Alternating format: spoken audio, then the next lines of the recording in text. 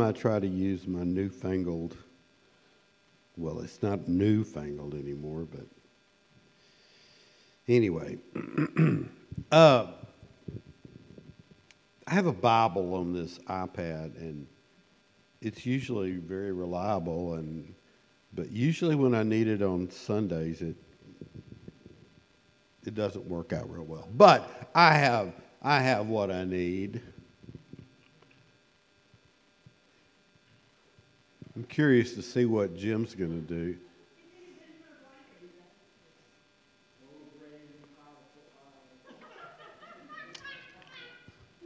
Yeah.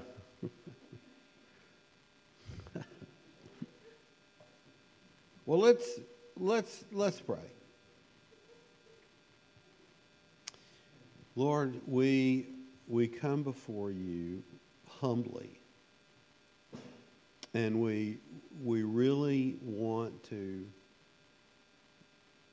regardless of what day it is, and I know it's Father's Day, but we want to come before you humbly, and we want to worship you. We want to hear what you have to say. And I pray that you would lead us in all of this. In Jesus' name, amen. Well, let's see. I'm just going to put this up because it's not doing me any good. Okay. So, what we're talking about here is maturity. And it's not, you don't get to start off mature. You start off, youth. Then you have, like adolescence and so forth. But what I want to do is I want to kind of explain something, and so that we can understand how God works in this. And the first scripture I want to refer to is 1 Samuel 16, starting with verse 10 and going through 13. I'm reading NIV, but there shouldn't be that much difference. So, this is about the Samuel selecting David to be the king. Now, they've already got a king, but he's selecting David to be the next king. And it says, Jesse had 7 of his sons pass before Samuel. But Samuel said to him, the Lord has not chosen these. So he asked Jesse, are those all the sons you have? There is still the youngest, Jesse answered, but he is tending the sheep. Samuel said, send for him. We will not sit down until he arrives. So he sent for and had him brought in. He was ruddy, which means red-complected, with a fine appearance and handsome features. Then the Lord said, rise and anoint him. He is the one. So Samuel took the horn of oil and anointed him in the presence of his brothers. And from that day on, the Spirit of the Lord came upon David in power. Now that's 1 Samuel chapter 16. Now, you'd think that David would just instantly become king. But if you know anything about the Old Testament, anything about how all of this worked, you know that he didn't. He was anointed king, but he did not just become king. It wasn't until 2 Samuel chapter 5. This is verse 1. This is, 4 verses.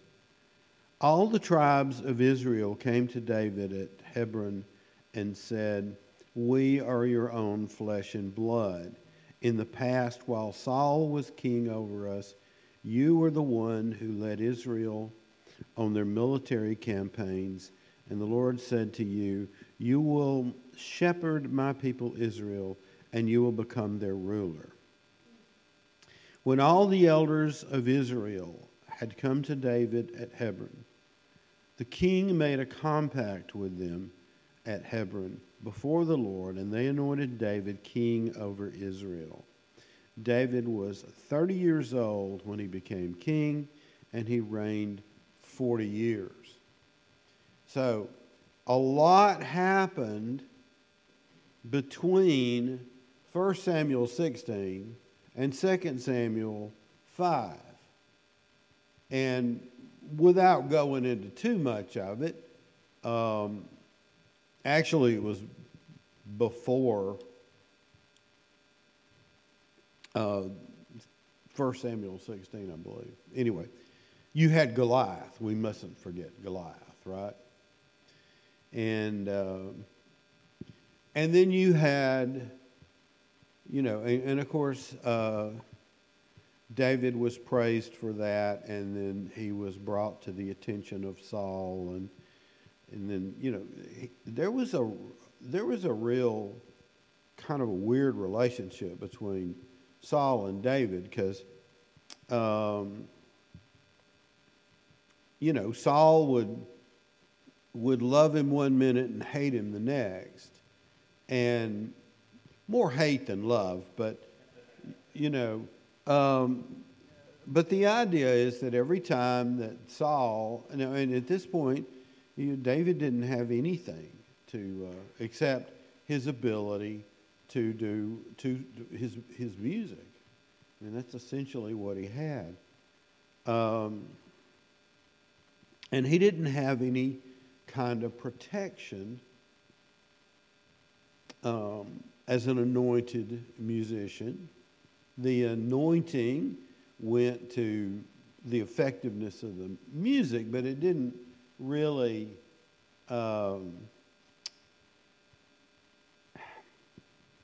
it didn't protect him. He was prophetic, but he didn't really have any protection in that. He was a priest. He didn't have any protection in that.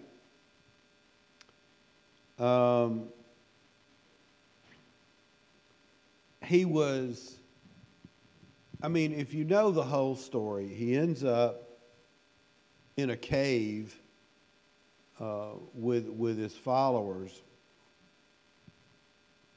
And he's essentially leading a group of outcasts.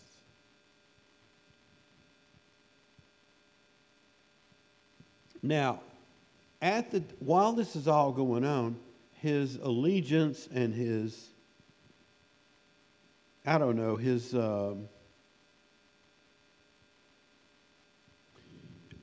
he's outside of the border of his country. His allegiance is to it, but he still will not violate the anointed, and the anointed is Saul. And not until he's, ultimately, Saul is,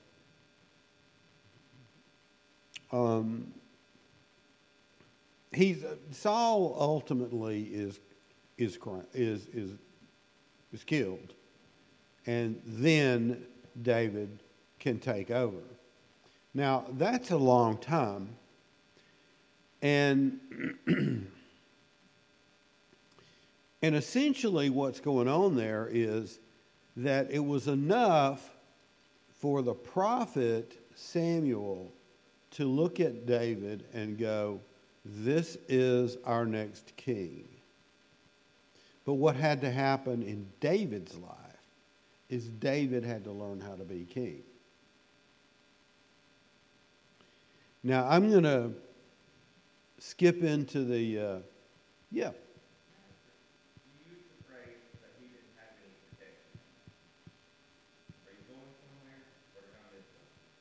No, I'm just saying that he didn't have any kind of special protection in that. You mean in his role as that, or in his, it didn't protect David? It didn't protect David. Okay. Yeah, all right. It sounded like a cool line. I just didn't know. Well, I mean, I could say you could probably make a case that there was some, some protection for him in that, but it'd be hard to get, Okay.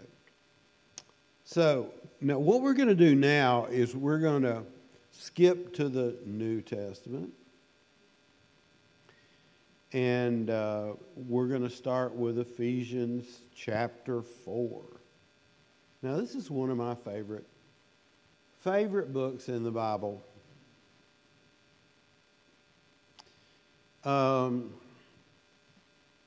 Starting with verse 11.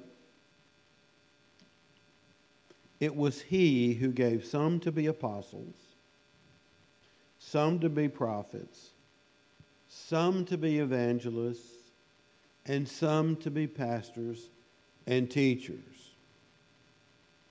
Now, some people will call this the fivefold ministry, and it may be 5 and it may be 4. That's not my major concern here. But what I want to do is want to show what those things meant. Because a lot of times when we look at those, we want to think, like apostles and prophets and so forth. And what that meant, as best I can understand, was that it was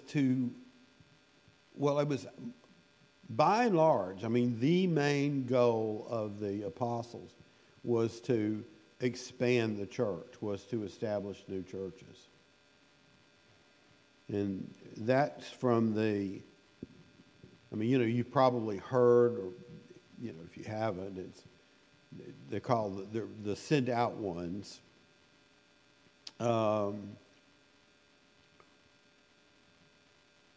idea is that leaving their home church in order to establish a branch or another church.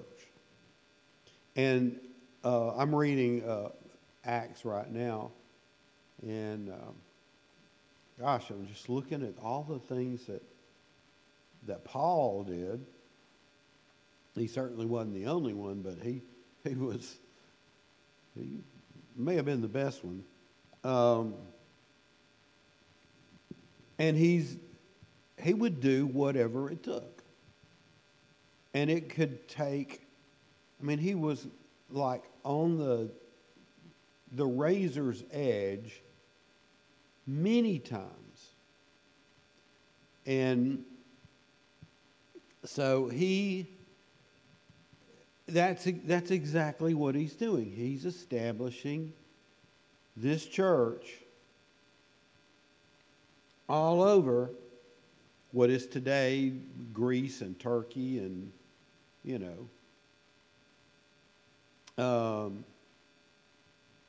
and it's important that an apostle is sent by God, not just something they choose to do.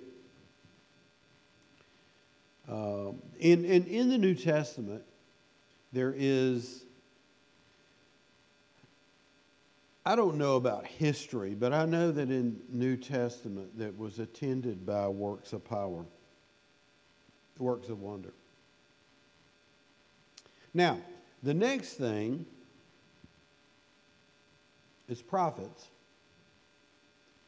And the whole idea of the prophet is revelation of the Word of God. And there are two ways this happens. One is the foretellers. When we think of prophet, we think of somebody who is telling us something we didn't already know, or reminding us of something we already did know. But there's also, forth tellers, which is probably sort of that second part of that. And that is that the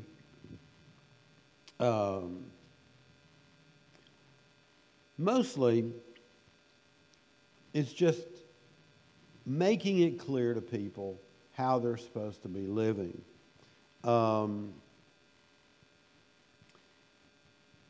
Evangelists, their purpose is to announce the good news.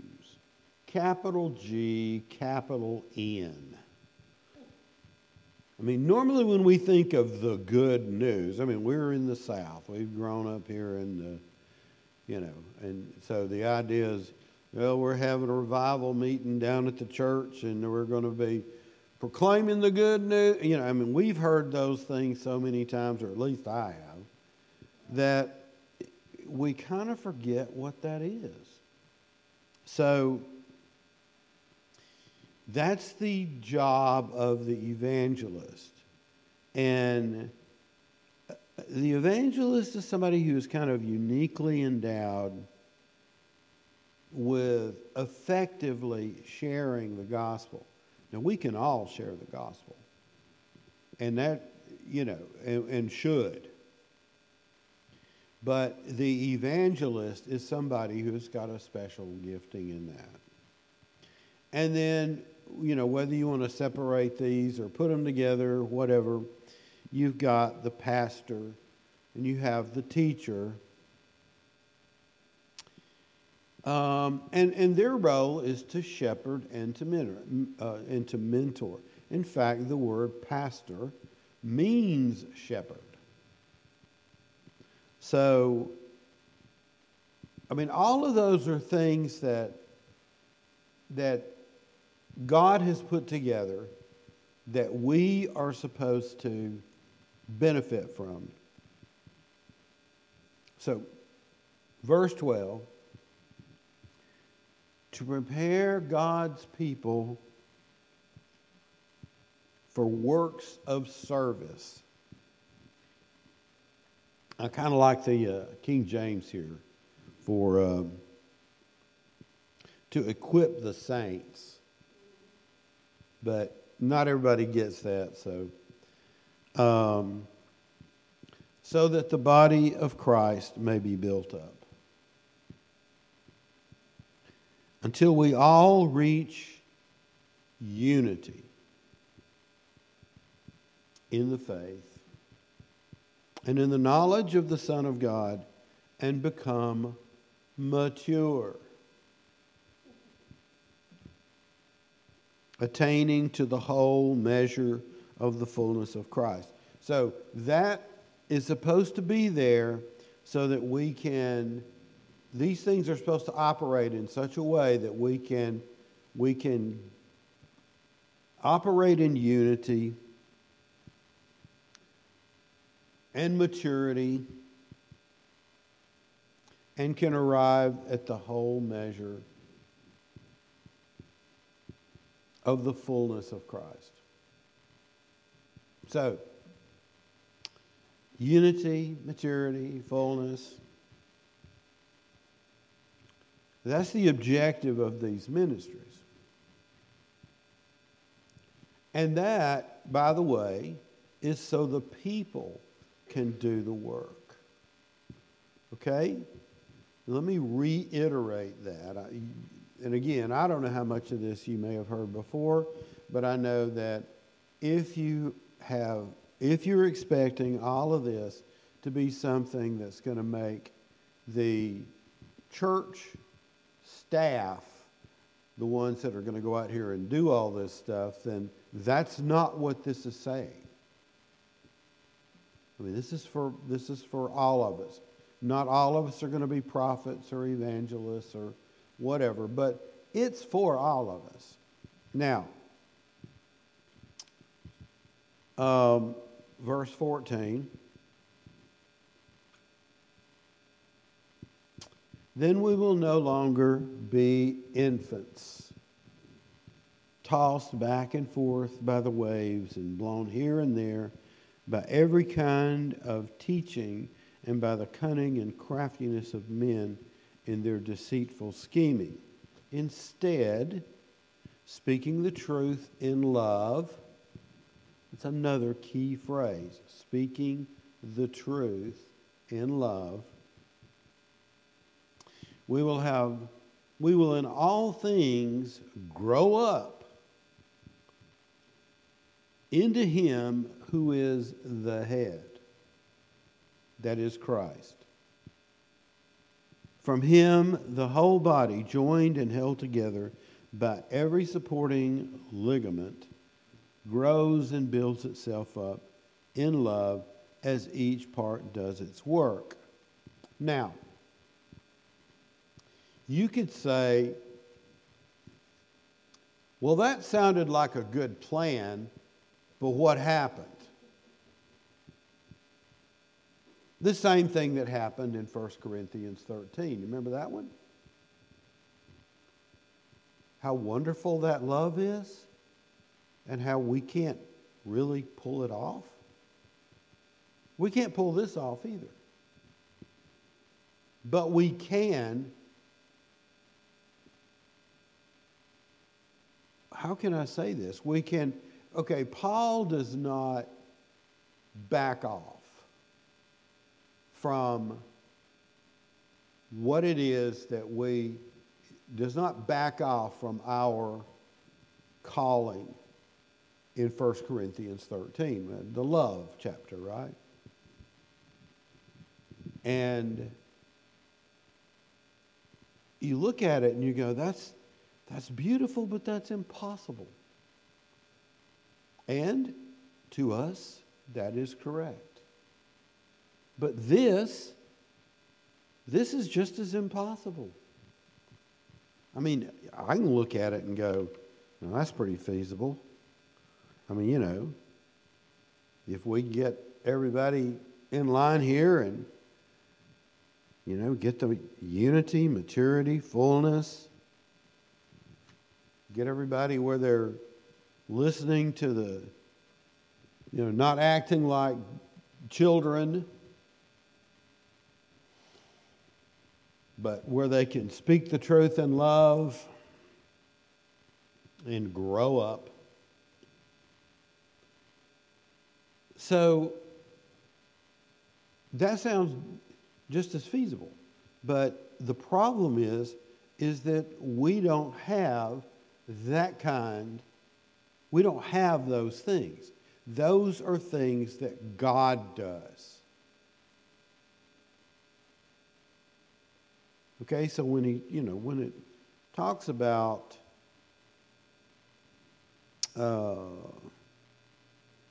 it was He who gave some to be apostles, some to be prophets, some to be evangelists, and some to be pastors and teachers.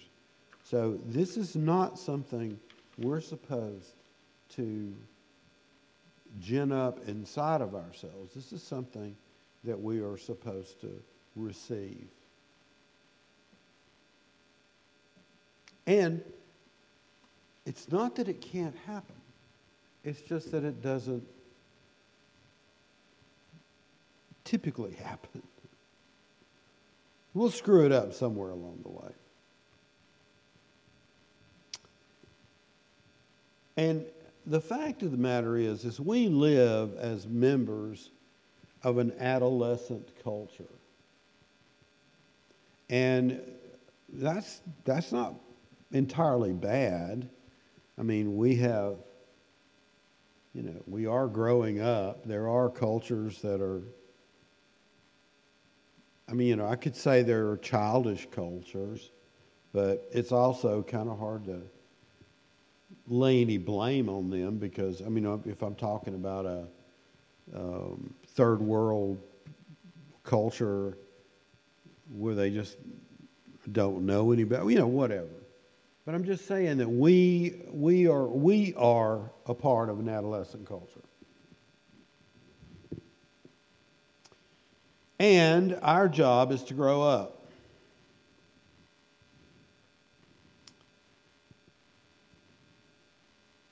The things that we've experienced, the things that we've seen and done, are not figments of our imagination. Our interpretations of them were perhaps childish.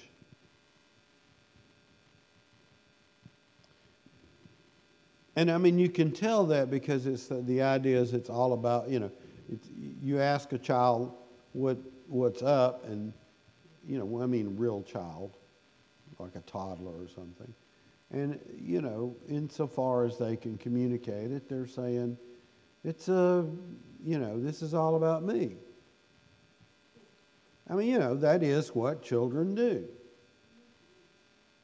Or making it mature to adolescence.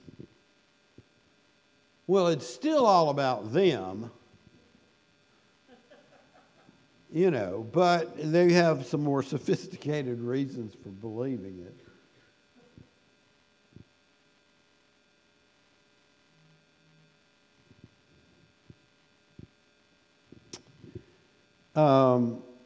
The point is, though, he has given these things to us. And he's established these offices, and we call them offices, that's what people call them. Apostle, prophet, evangelist, pastor, teacher, for the purpose of equipping the saints, that's you and me, for works of service. We're just learning to be shepherds, as David was at the time of his calling. Remember, Samuel had to send out there and say, "Go get David." I mean, is this all of your sons? Oh yeah, well the youngest one's out there with the sheep. He says, "Get them all. I mean, I want him here." So that's what we're to be doing.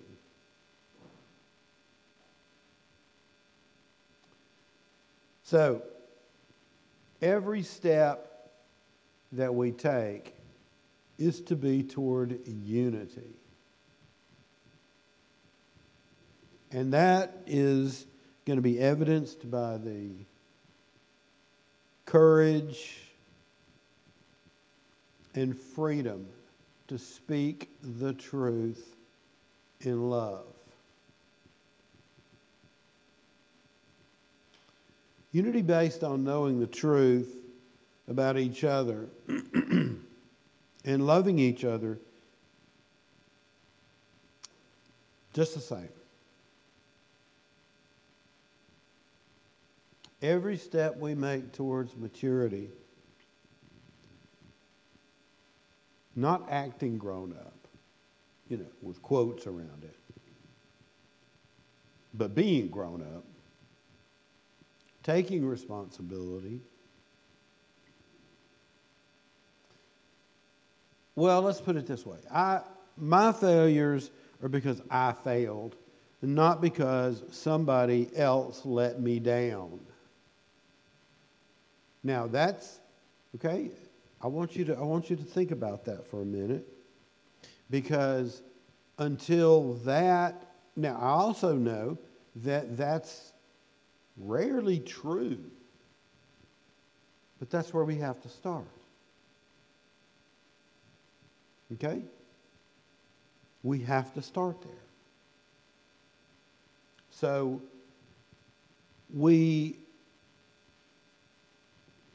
I can take responsibility for what, to my understanding, is, to the best of my ability, is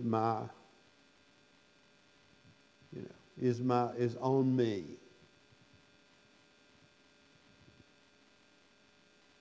If somebody else let me down, then that's on them, and they'll have to own it or whatever. I mean, again, the circumstances are going to be different with each of us, but the bottom line is it's not somebody else's responsibility to make me happy. So,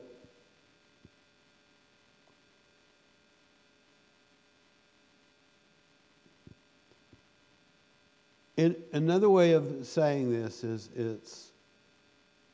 it's my responsibility when it is, even when it's not my fault. We like to look at whose fault something is, and I don't think that's a bad thing. It's not the main thing.